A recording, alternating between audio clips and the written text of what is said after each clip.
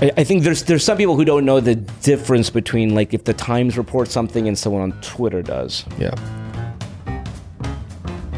From Front Office Sports, it's Office Hours, a show where we take you inside the minds of some of the most influential names in the sports industry to break down where things have been and where they are going. Before we get to today's episode, here's a quick word from our sponsor, Bittrex. New crypto traders have a wide range of options when it comes to selecting tokens, and the same is true for the trading platform they choose to operate on. There are many factors to consider when deciding on a platform, like token selection, trading features, and trade execution speed. But perhaps the most important is security. Bittrex stands above the competition as the most reliable trading platform and sets the standard for security and convenience in the crypto space. Its innovative solutions offer best-in-class asset protection without making compromises on trade execution or flexibility. As part of an industry that hinges on security and accountability, Bittrex is committed to protecting its customers in every part of their crypto trading journey. Bittrex respects its users' trust in the platform and rewards that trust with an ever-expanding list of features and functionalities designed to improve their experience. To learn more about our technology and why Bittrex is the superior choice for keeping your crypto secure, visit www.bittrex.com. Again, visit www.bittrex.com. That's BITTREX.com. I'm Adam White, and on today's episode, we're joined by LA Times sports columnist Arash Markazi. With LA's sports scene exploding, Arash breaks down the opportunities for each team, how he landed his dream job, and how getting healthy has helped him both personally and professionally. I know you wrote that this was a golden age of LA sports. Is this a golden age of Arash Markazi? Oh, wow. I hope so. I have no idea. But I think it's been a fun time to be in Los Angeles. I think we have two teams in every sport. We're about to kind of go into this run here where the Super Bowl is going to come to town, the Olympics, World Cup. I mean, so many big events that were here before that we didn't have here for quite some time are now going to come back. So I think if you're a sports fan in Los Angeles, it's a fantastic time.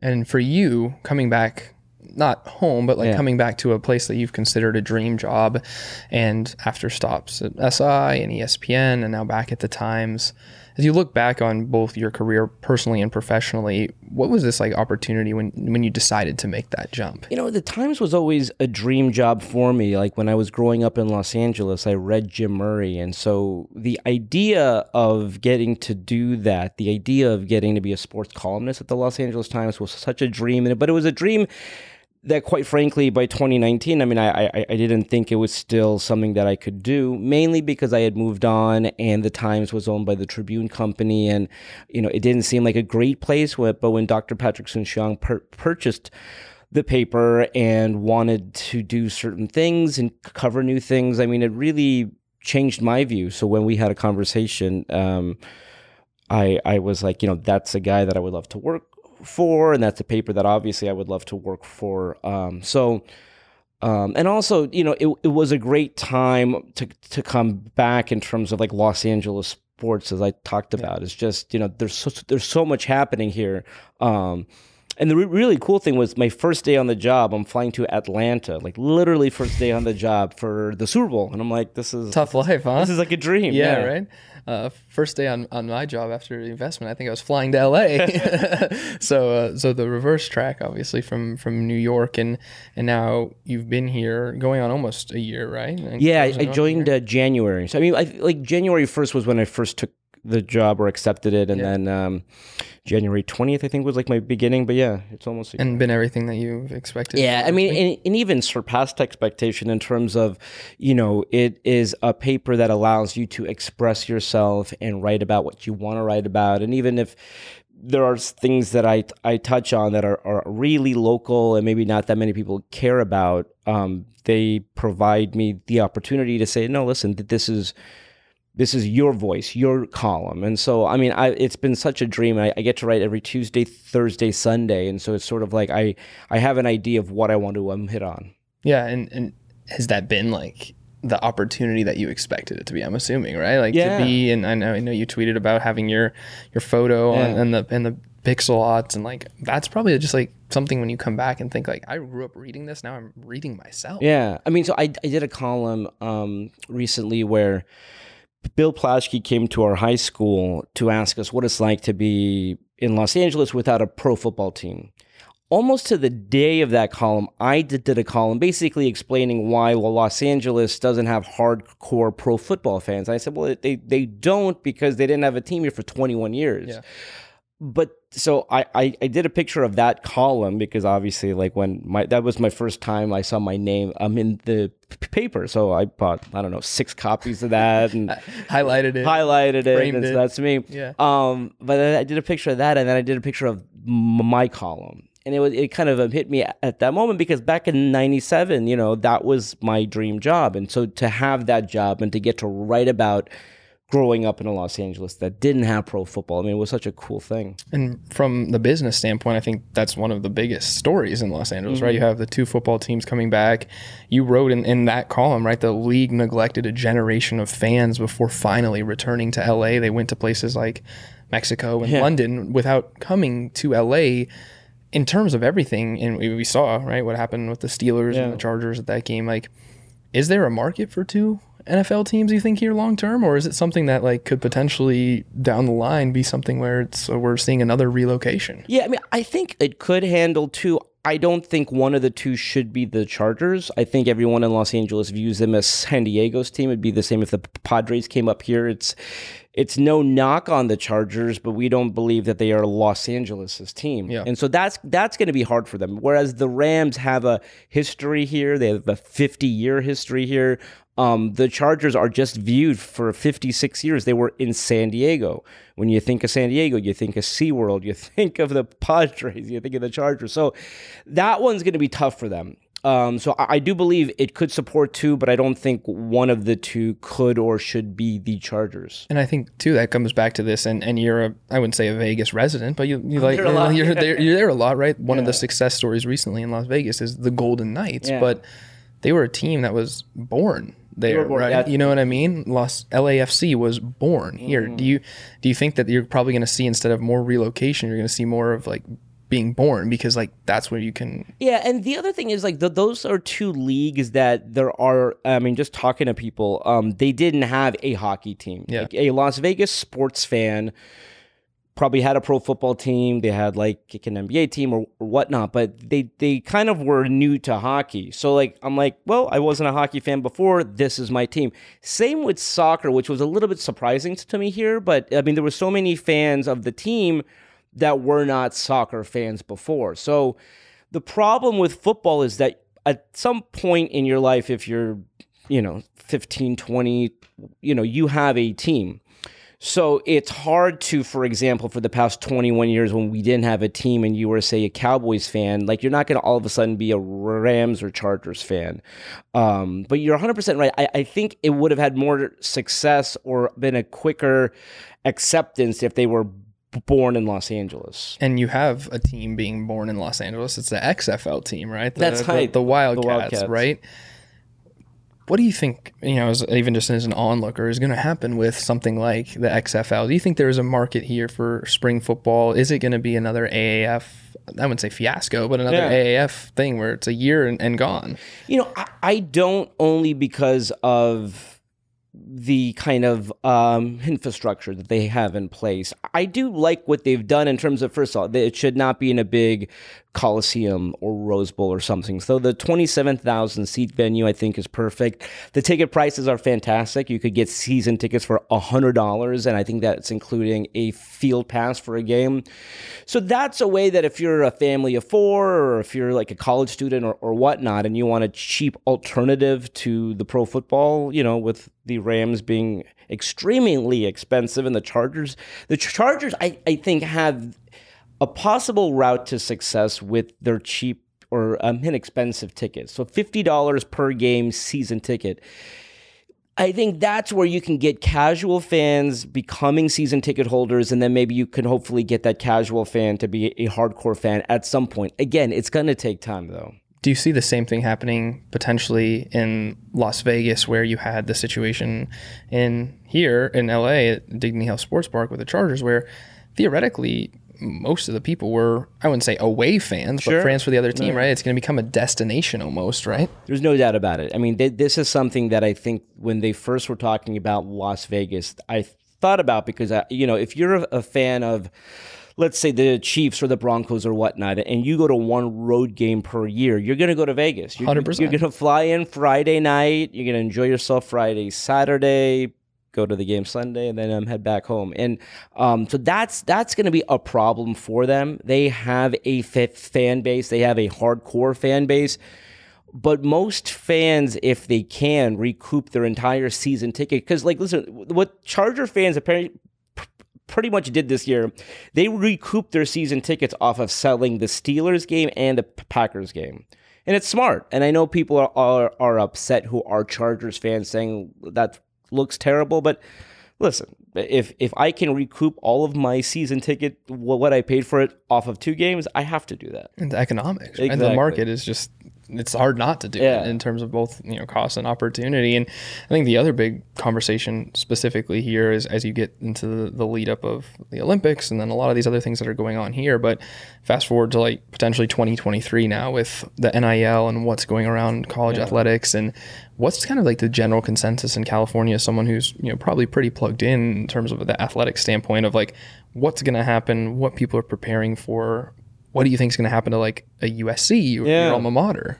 I mean, here's the thing. I think, because I think when people talk about this, they don't realize that this is just giving the player the opportunity to make something off of, if you're going to sell my jersey, if you're going to sell a poster with my picture on it, I should make some money off of my likeness. And so where that may help a USC, for example, is that if you're a Heisman Trophy candidate player, and now you can, do stuff in Hollywood, that's massive. That's huge. So I like it. I think it's fantastic. I think it's ridiculous for these schools to profit off of the likeness of a player and for the player not to at least profit something off of it. But to your point, I think that's where it'll help a team in Los Angeles, for example, because it's now all of a sudden you can maybe do a commercial and do things like that on the side. And have almost a bigger impact, than somewhere else. But it's changing, and that's I think one of the big things going on in sports right now is you have this intersection of sports and everything, right? As much as some people don't want to admit that sports and politics is completely intertwined, you look at both what the NIL is doing, right? I mean, that's a platform for some people's presidential. There are people who are out there running on presidential opportunities with the NIL in mind. And then you have the stuff that happened in the NBA in China. And I know you wrote on that as well, right?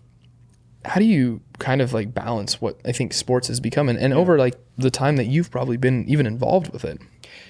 The China thing was incredible because I was there during the whole UCLA shoplifting incident, and and which I never expected that, obviously, and so that kind of changed the way that I covered that. But it was it is a scary place when you do something wrong or you say something wrong in a country like that, and so. I kind of thought back to that moment when this whole thing was happening over there.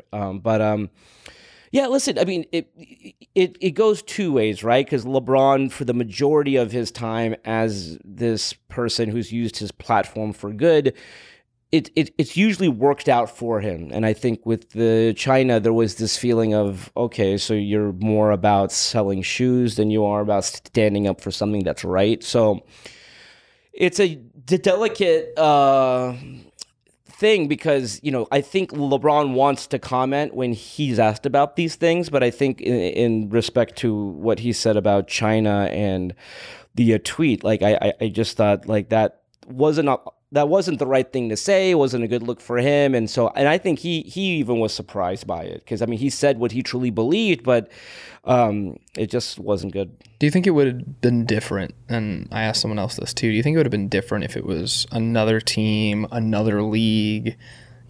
Obviously the NBA and what they've become known for in the U.S. is their forward thinking, their progressiveness on a lot of social issues. And now there's almost a chance for people, I wouldn't say to take a take a swipe, but Sure. kind of like, do you think it would, I probably think it would have been different if it was an MLB or an NHL. Well, it just doesn't carry the same weight. Yeah. I mean, this is important, and this is when we're talking about it because it's LeBron James, and then you combine that with now it's like LeBron James and the Los Angeles Lakers, and it's just like this. Like you can't have a bigger platform, than that.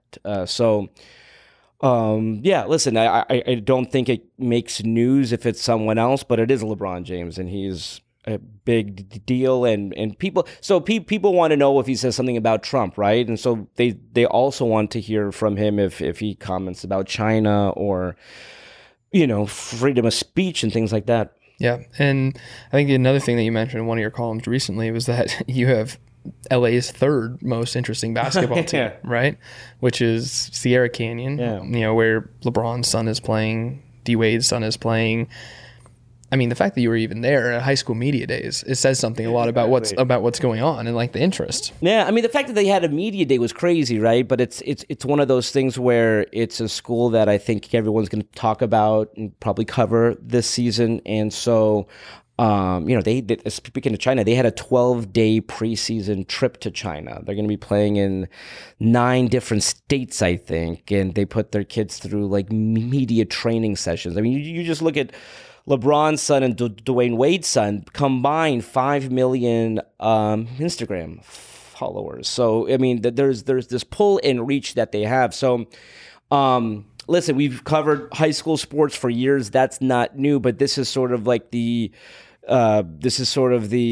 combination of high school sports, but also like pop culture and celebrity, and because you know for a fact that LeBron and Dwayne are going to go to a lot of their games. So yeah, absolutely. And I think as part of the evolution of the LA sports scene also comes with your personal evolution too, and everything that you've been through and that you've done as personally, and then even most recently. What is that, as you look back on, and you probably still have more things that you want to do, but like, what's that kind of like journey been like up until this point? Yeah, it was amazing. It was last September. I was traveling, and I couldn't get like the seatbelt to fit, and it was one of those things where I'm like, oh man, this is not good. And listen, when you're that big, and I was 329, you get to a point where you're just not. You don't care, and it's like to even begin the process is just going to take forever. But I realized at that point, I was having a hard time getting into like the seat on the plane, and obviously with the whole seatbelt. So I just began the journey, and it was just like, okay, I'm going to start. Every day I'm going to do something active, 60 minutes, half hour, whatever, cardio, trying to stay under like 1,600 calories, just trying to take care of myself. And the consistency of that and doing that for a year, I mean, I've lost 130 pounds over the past year. So, and the cool thing is, like, I made myself publicly accountable. I put it online. I put it on social media just to kind of let people know that this is what I'm about to do. And so if I fail, you are going to tell me about it. Yeah. So I just thought it was so cool at the beginning. So many people encouraging me and helping me along the way. And then, I ran into Kobe, and he's like, man, you look great. Or you go and talk to someone else, and they're like, oh, those words of encouragement are big. And really the biggest thing for me also was just the number of people who've talked to me about they began their journey because they saw me. And then, so I never expected that. And I put it out there to make myself accountable. So the fact that so many people have kind of joined me on this journey has been so cool.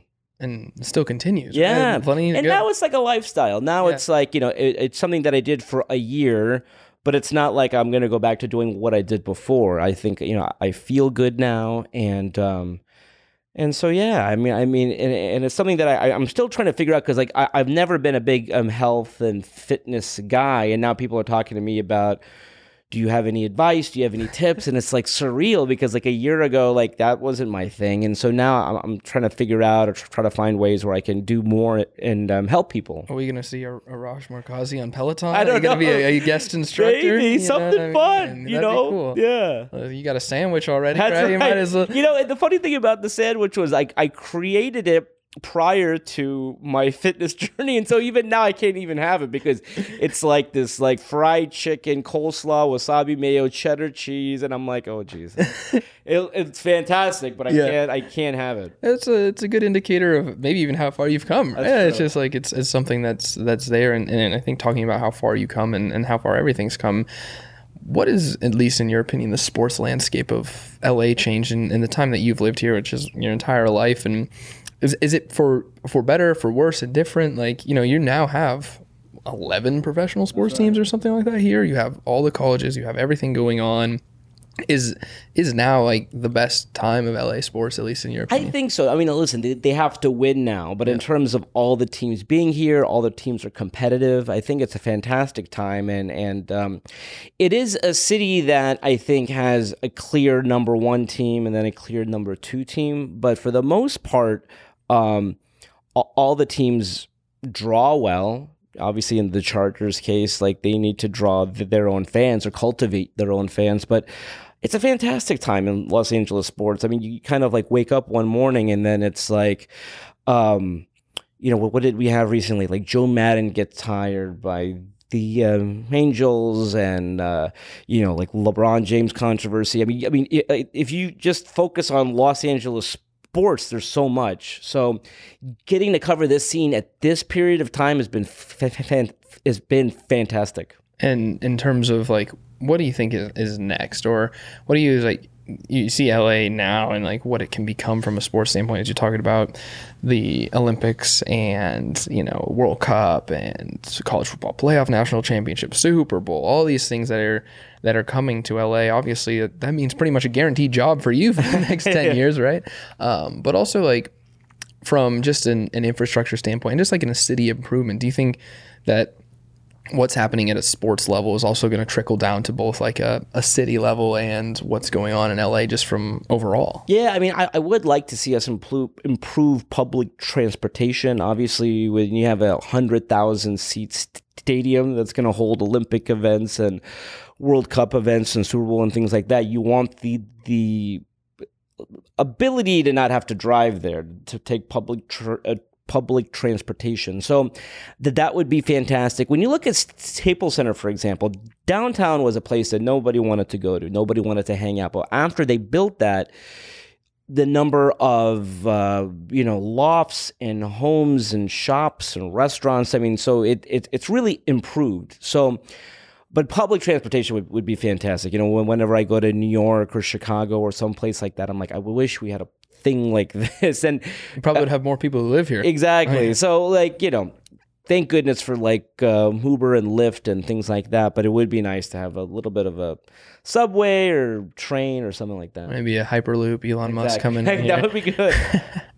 and you hear and you've seen the stuff about the new venue potentially for Inglewood and what the Clippers want to do. And do you think like at the end of the day, it makes sense to have a long-term success with all these teams and all these different venues? Like, is it to the point where LA may have like too many sports teams? Like, do you think that it'll ever get to that point? Yeah. Or like, is it that point now? No, I think it's a little bit like New York in terms of there's enough population to support two teams where it becomes a problem if, the problem for the Chargers, for example, that we touched about is that they are not, they are viewed as San Diego's team. So as long as there is a connection to Los Angeles, and I know the Chargers are trying to do that, I think the team can be successful. And there is enough fans to support the Lakers and the Clippers and the Kings and the Ducks and the Angels and the Dodgers and things like that. So, and you go down the list, and I just touched on a little bit, but I think there's enough. But where it becomes a problem is if the team's not winning. And we said about Los Angeles for years.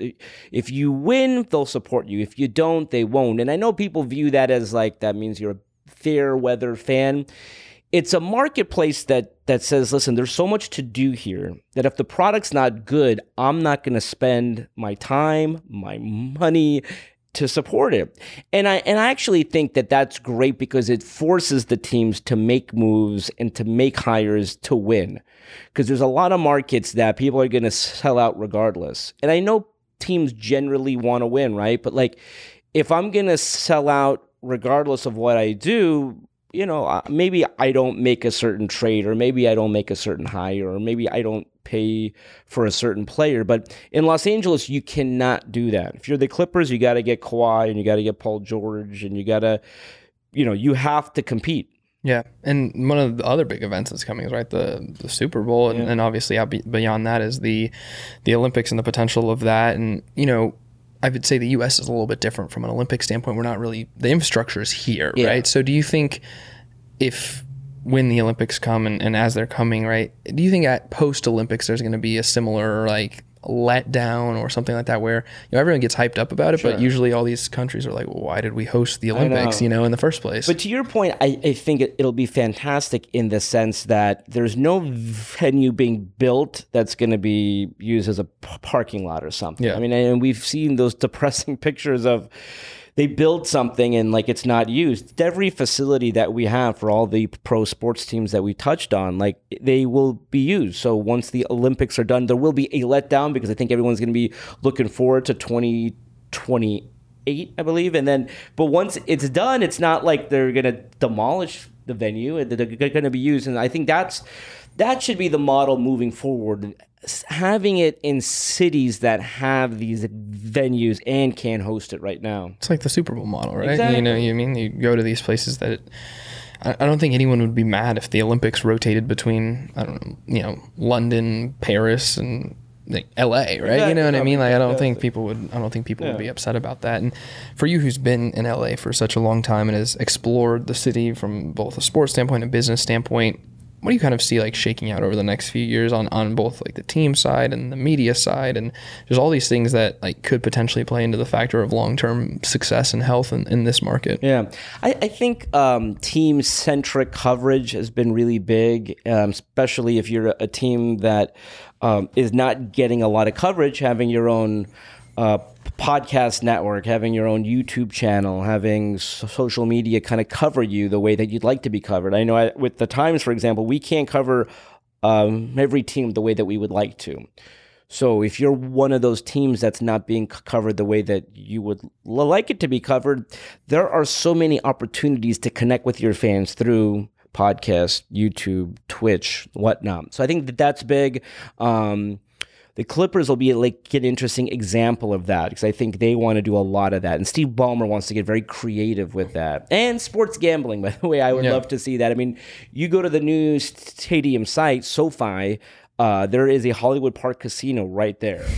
And they are ready to go. Whenever sports gambling is legal, they are prepared for that moment. So the idea of going to a sports book, placing a bet, walking to the game, and then if you win, you get to walk back and collect, that's huge. It's, potentially what you have the opportunity to do in Vegas, right? Exactly. Or currently do. And you really can do it in New Jersey right now. Yeah. So, but Vegas will be surreal too because just them having a pro football team after years and years and years of not having sports, hockey, women's hoops, football. That's a fun time period too. And there's another, I think, passion point of yours is women's hoops and the WNBA and the coverage of that. And, how does I wouldn't say how does it grow, but what's that next step for the WNBA, at least in your opinion, from who people you've talked to and things like that? Obviously, they got the first commissioner with Kathy and are now trying to take steps to really grow that league, I would say with purpose, right? Not just to do it. The coverage is big, but because you kind of connect with teams that or you connect with players that and so for them to kind of tell the story of players, I think is big. And for, the games need to be on broadcast television more. I think a lot of the games are so hard to find. And I really didn't like what they did with these Sparks. They were playing a playoff game at a Long Beach college. It's listen, if you're going to have this league, you have to treat the players and teams like you would any other pro sports league. So it's something that I would love to see happen. I've done coverage. I would like to do more of it, but it's one of those things where it's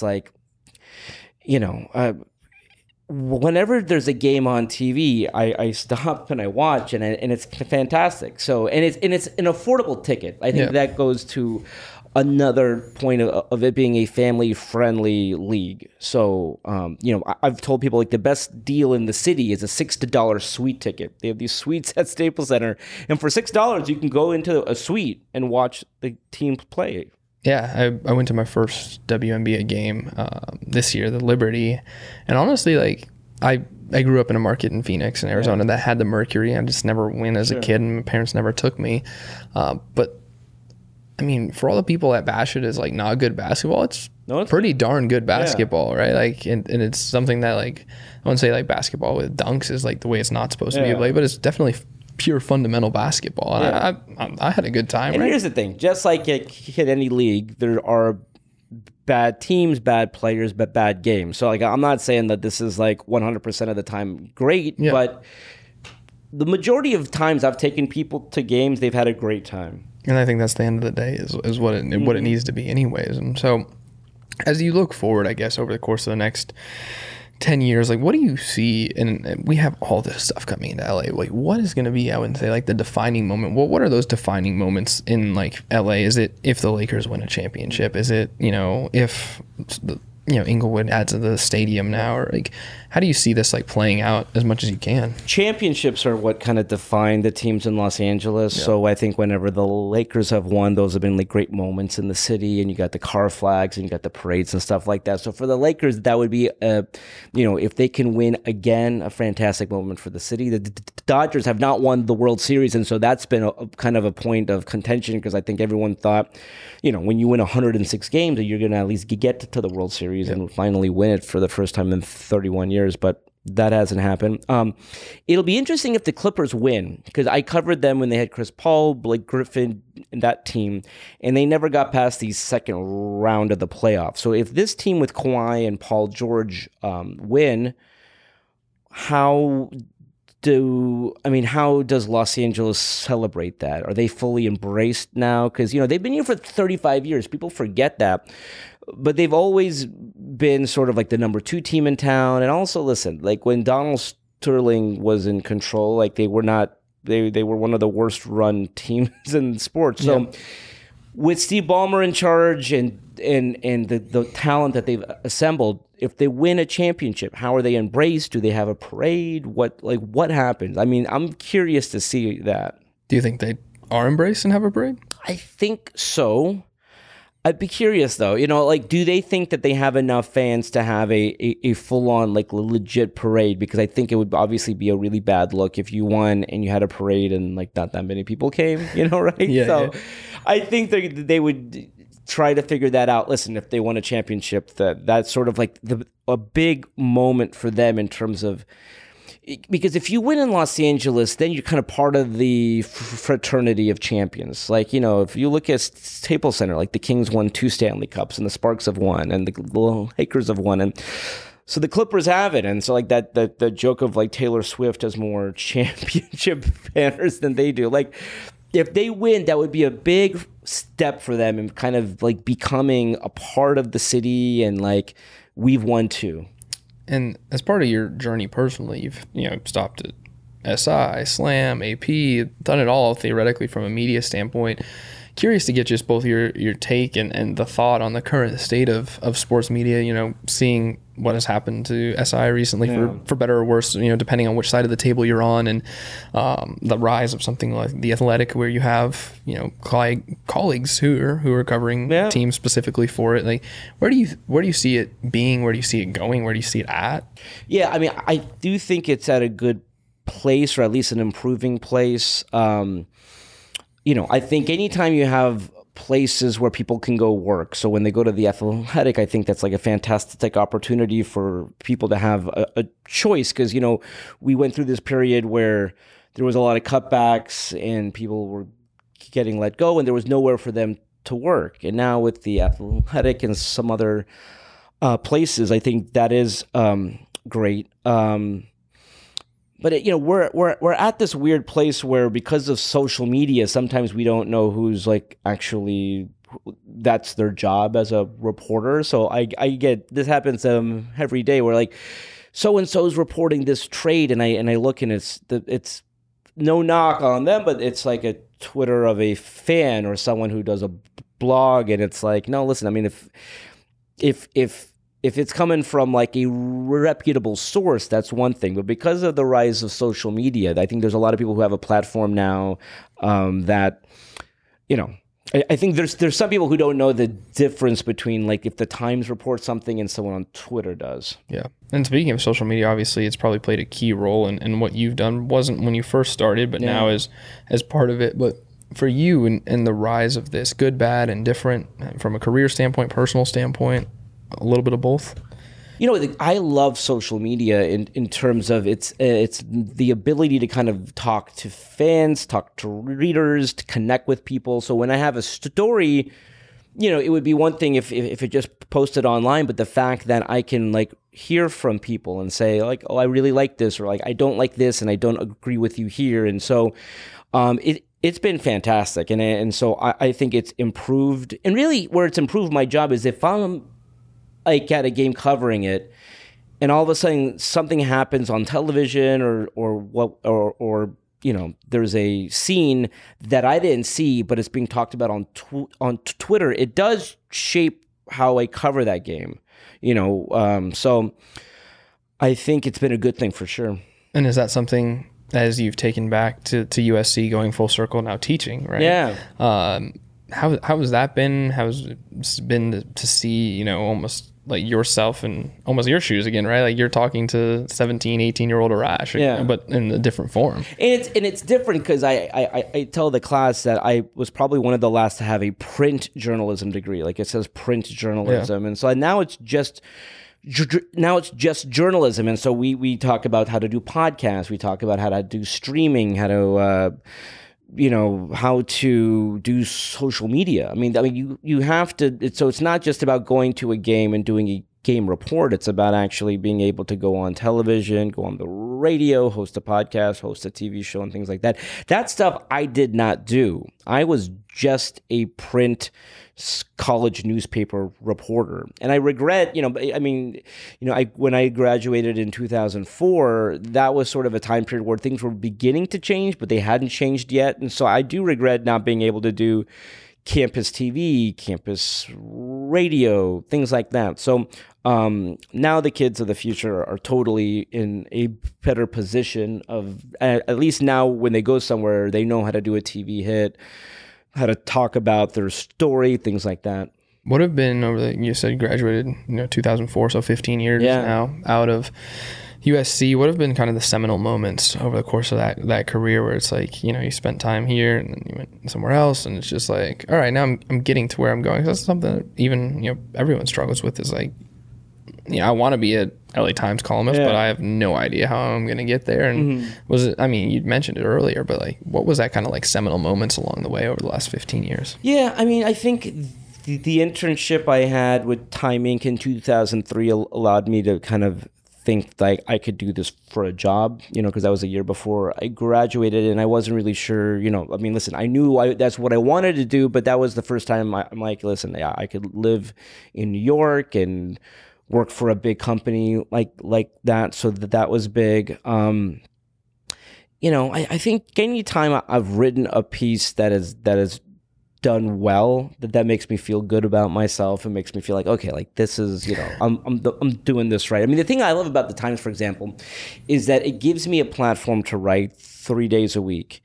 And at ESPN, I think towards the end, it was like I only wrote when I had something to write. For example, like there would be weeks where I would not write, and it was mainly because there's so many people there. And so, if I wanted to write a LeBron James story, it's like you have to check with like 6 people first, you know. And again, like we have people covering LeBron too, but I think there's more of an ability to kind of write and tell stories and. But man, the move to the Times was such a big moment for me, because it's not that often that you can have a dream come true at this point in your life or career. And so I'll just never forget picking up the paper for the first time and then seeing like that picture of me, that, and it took a while for them, by the way, to kind of do that picture, because actually there is someone who like does that. And I was like, oh, that looks so cool. And so, That was a big moment for me. And then talking to Jim Murray's wife about it, and I was like, listen, my column's going to run on this date. It was like February 17th or whatever. And she's like, oh my God, I have chills. And I said, why? And she said, that's the day Jim's column first ran, and so.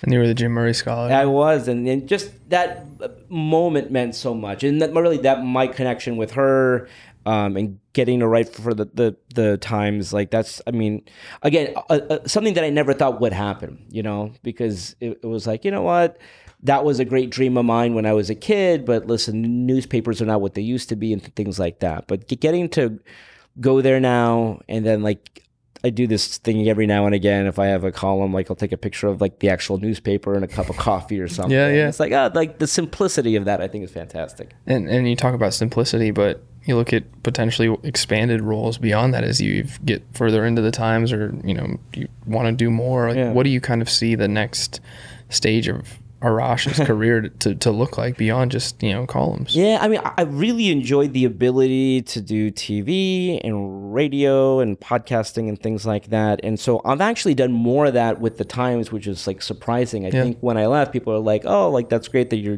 get to write, but like, are you still going to do TV and stuff like that? So the fact that I've been able to do more is kind of surprising, but I've loved it. Yeah, I mean, I would like to do more in that space. I don't know whether it's to have my own show, for example, but something more where it's on a regular, weekly, whether it's a podcast, whether it's a show. But like we touched on, I could have a show on YouTube or Twitch or whatnot. And so I think that's the next journey, or the next step for me, is to do something there. But we'll see. I mean, I have not even been at the Times for a year, but the opportunities I've had along the way have really surprised me. And does that come from the top? No, I just think it's the opportunities that they have there in terms of it being a great time in sports in Los Angeles. So when the Clippers get Kawhi, like I get a call from like Colin Cowherd's show to kind of go on his show to kind of talk about that, or Dodgers playoff, I'll go on like Channel 4 here, and so it really, the ability to not just do one channel. Like I think with the thing with the Times is they want you to do that. So whether it's TV, whether it's podcasts or whatnot, they encourage you, which I think is great. Is there anything after the Times?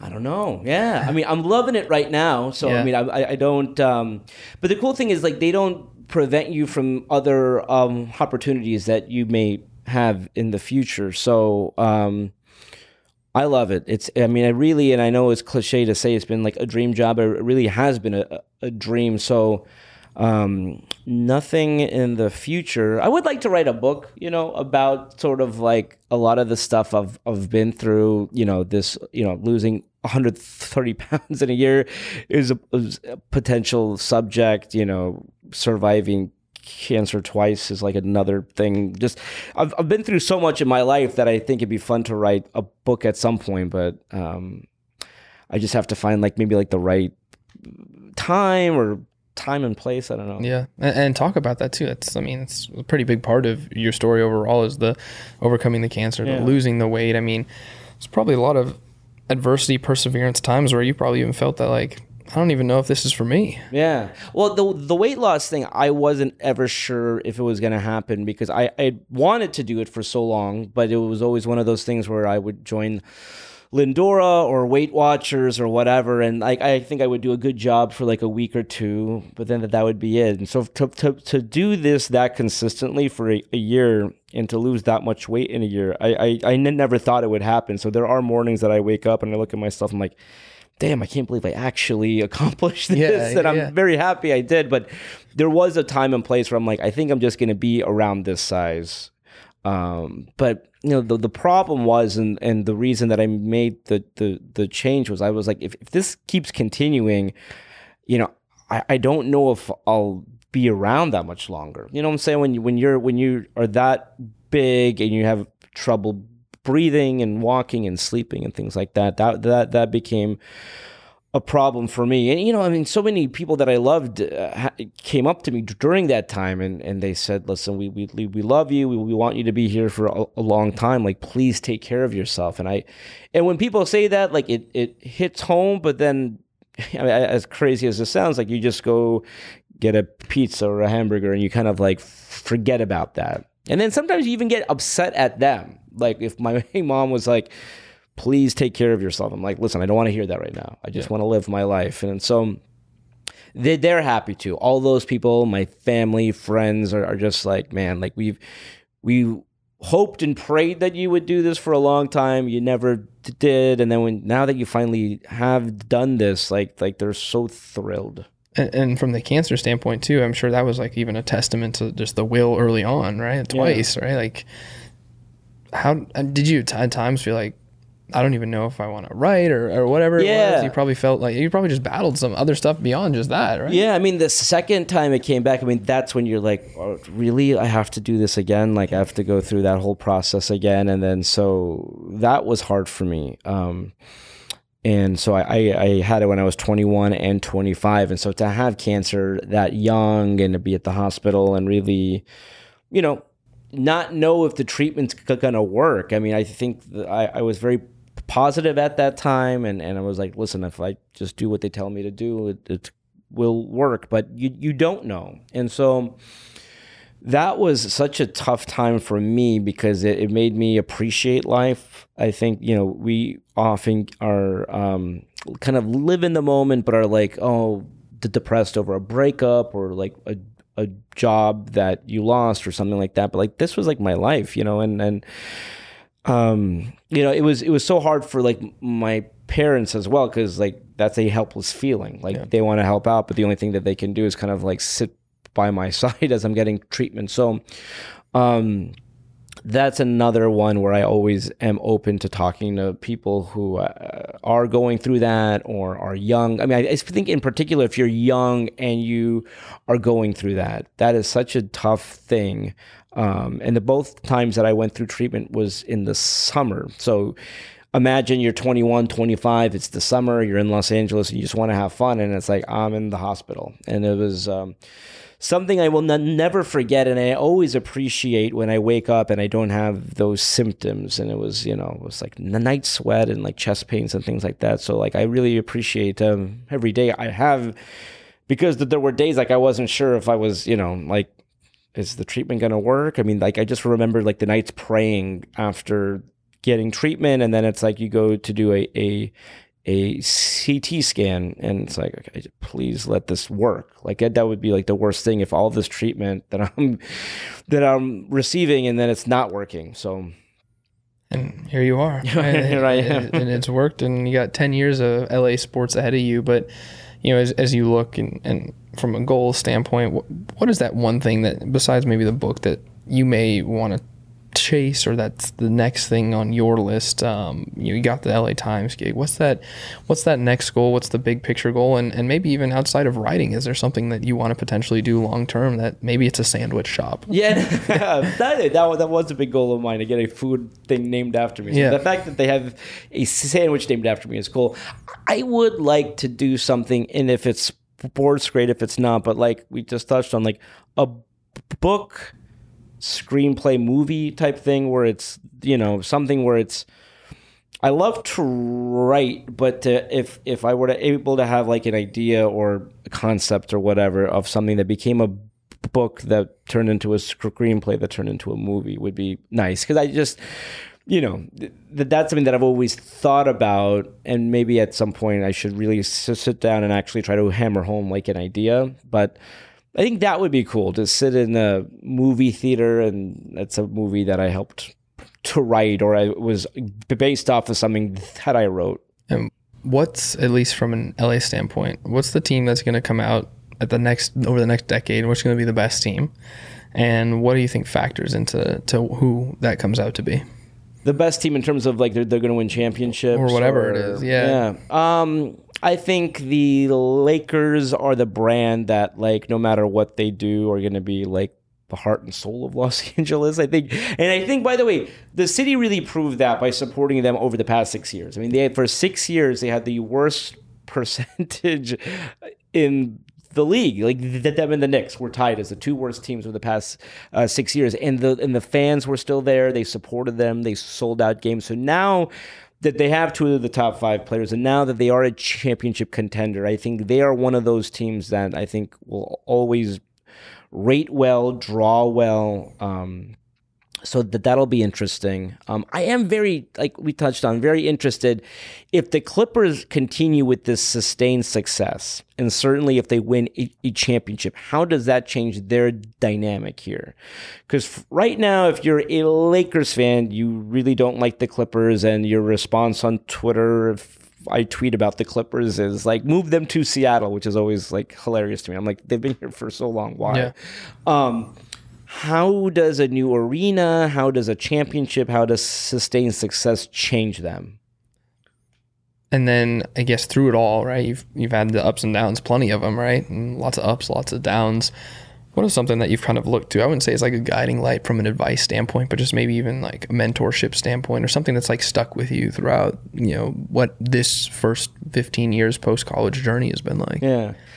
You know, I mean, it really was shaped by the cancer treatment that I got, and being in the hospital, and just really appreciating the moments that I did have. Because if you are put in a situation where you don't know if you're going to make it, or, you know, let's see how treatment goes, it could work, it could not. And so to have that perspective, so to have those moments happen to me at 21 and 25 were big, because even now, I never forget that perspective. And so when there have been times where work is hard or things don't go my way, like just having that perspective of like, listen, like there's worse things that can happen. And so that is always sort of, you know, there's a lot of times people wonder like, oh, well, why are you so happy all the time? Or why do you always smile or laugh or whatever? Yeah. I'm like, the fact that I'm living, the fact that I'm here, the fact that I get to do what I do. I mean, it's, I'm so happy. So like, you know, people are like, well, that's not like a low bar. I'm like, no, like I woke up this morning. I mean, and I get to do my dream job, you know. And that's all you can ask for at the end of the day. Thank you all for listening. I hope you enjoyed it. Please remember to rate and review us wherever you get your podcasts. If you do, make sure to take a screenshot of the rating/review and share it on social media to get some front office sports swag. We'll see you next time.